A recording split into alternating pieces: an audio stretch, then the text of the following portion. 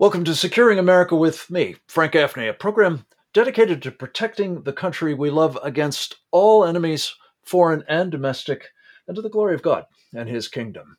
It is a special pleasure to be able to welcome to our microphones and camera Representative Scott Perry of Pennsylvania. He is a retired Army combat veteran and brigadier general who is now the chairman of the House Freedom Caucus, an organization that's made up of the most principled conservatives in the United States Congress. We're always delighted to catch up with him. Welcome back, Congressman, to Securing America. It's great to be with you, Frank. Thanks for the opportunity. I've got so much I want to talk to you about, and we've got so little time. Let me jump right into the question of Ukraine. There is a lot of concern in conservative circles, among others, that what's happening there really isn't our problem.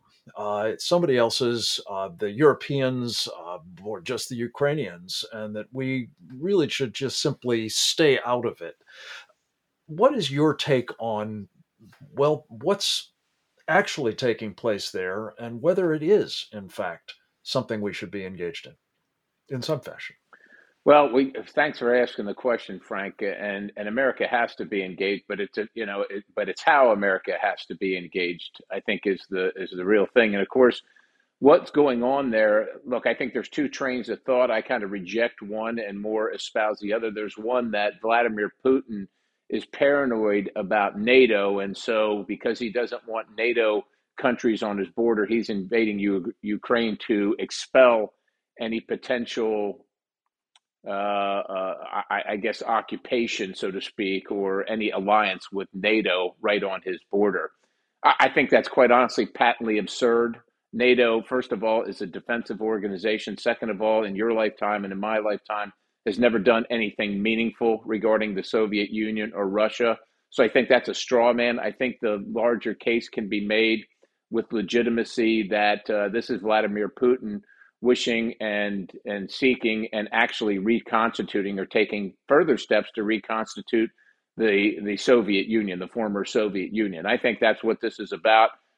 Georgia, Chechnya fall into the realm of this, certainly Crimea, and the rest of the Ukraine is just the most recent excursion. So that's, I think, what's happening. What can be done about it? Look, we don't want to be in World War III, but I think we have to take Vladimir Putin seriously. I think he's challenging the Biden administration. As you can see right now, most people don't, I think, concern themselves with international issues. They just figure it doesn't really affect them, and that's what international people do and whatever. But it's affecting them greatly now, and it's about to affect them much, much more. And I don't know that most people realize it, but I think that Vladimir Putin has assessed that Joe Biden is feckless, he's weak, he's infirm, he's clueless, he's you name it. And this is Putin's opportunity to gobble up some more territory and further his goals. And there's not going to be any consequence for it, or there's going to be very little consequence for it. And I think that that's what we're seeing right now. Let me just ask you one more question before we get into what we should do about it, Congressman. And that is, there are those who say, look, Putin is our natural ally. We should not be trying to prevent him from doing what he wishes to do in Ukraine or punish him, certainly. And yet we are. The evident effort of the Biden administration to sort of deflect attention, I think, from its own shortcomings to this particular crisis feeds into some of that sentiment. You're a retired brigadier general in the United States Army. You've spent time actually in combat. You know a lot more about these things than I think the vast majority of certainly your colleagues in Congress and most of the rest of us, for that matter. Where do you come down on this question of whether or not we should be working to try to defeat Vladimir Putin in this act of unprovoked aggression against Ukraine? Well, you cut out there a little bit, Frank, but I think I get the gist of the question. Russia is not any way a strategic ally. They are not any way a strategic competitor. I know we've been told that since the end of the Cold War. Russia is the USSR formerly constituted. They are the enemy of the United States, economically, militarily, informationally, diplomatically. what they consider us to be. And although that they have an economy about the size of Italy, they have an overpowered military and an overpowering will.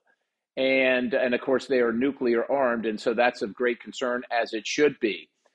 Like I said, we don't want to get into a shooting war with Russia. So no-fly zones are an interesting discussion, but I think a practicality. First of all, I don't think most of the strikes happening in Ukraine are coming from the air, and I've asked that question. Particularly, I haven't gotten great answers on it from a percentage standpoint. But as you know, Frank, the Russian military is foundationed and is cemented in its or its foundation is its artillery. They are known for massive artillery barrages to prep the battlefield. It is the king of their battle. That's what they lead with, and it's what they do very, very well. So to me, without an airfield in Ukraine, yes, yes, yes, with devastating effect is correct. And there are no airfields in Ukraine left that haven't been cratered, that the Russians aren't already using. So I'm not sure where you fly these MiGs or any other aircraft from Ukraine to defend yourself or attack the enemy. I don't know where you take off from. So the only answer is to take off from a neighboring country, and then of course you're involved that way. Now let's face it, the United States and and NATO and the EU are involved already, and so you might say, well, we're already in for a penny, we might as well be in for a pound. If we can deter Vladimir Putin without being in for a pound and getting ourselves into World War III and sending our bodies, I think that's the answer. And quite honestly, this is a circumstance that we are way, way late to the game to, but it's not too late to start on the right road.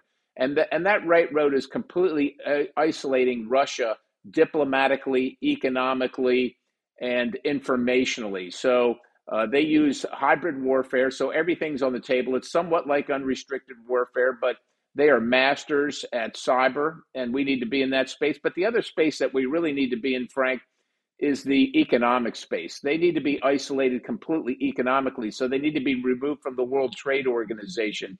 Exports and imports to and from Russia should essentially end at the hand of the World Trade Organization, and we have to use whatever leverage we have there. From the financial circumstance, the United States is the premier financial influencer on the planet, and we don't use that to any effect really in this regard. Certainly Vladimir Putin, who has committed war crimes and crimes against humanity, he should have zero access to anything that we can affect as the world financial market leader. And then finally, there's absolutely no reason that Vladimir Putin or Russia should be on the United Nations Security Council. Most people don't know this, but Russia called for an emergency meeting of the Security Council regarding their own invasion of Ukraine. It's just patently absurd. Those are the things that's a simple solution where we need to start. They need to be treated like what they are, which is a third world despotic regime. And unfortunately, while we have no quarrel with the people of Russia, we do with their leader. And he just can't be allowed to continue to gobble up territory and threaten the world and extort the world through his use of fossil fuels. And I just remind people, there's no war in Ukraine or in Western Europe over solar panels and windmills. This is all over oil and gas, and this is what we get for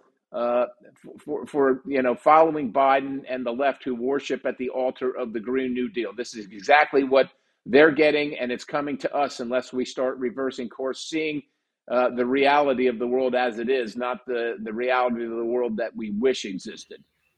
So you've described, I think, very persuasively that we actually do have an interest in all of this, and that we must help the Ukrainians and our European allies in resisting what Putin is doing.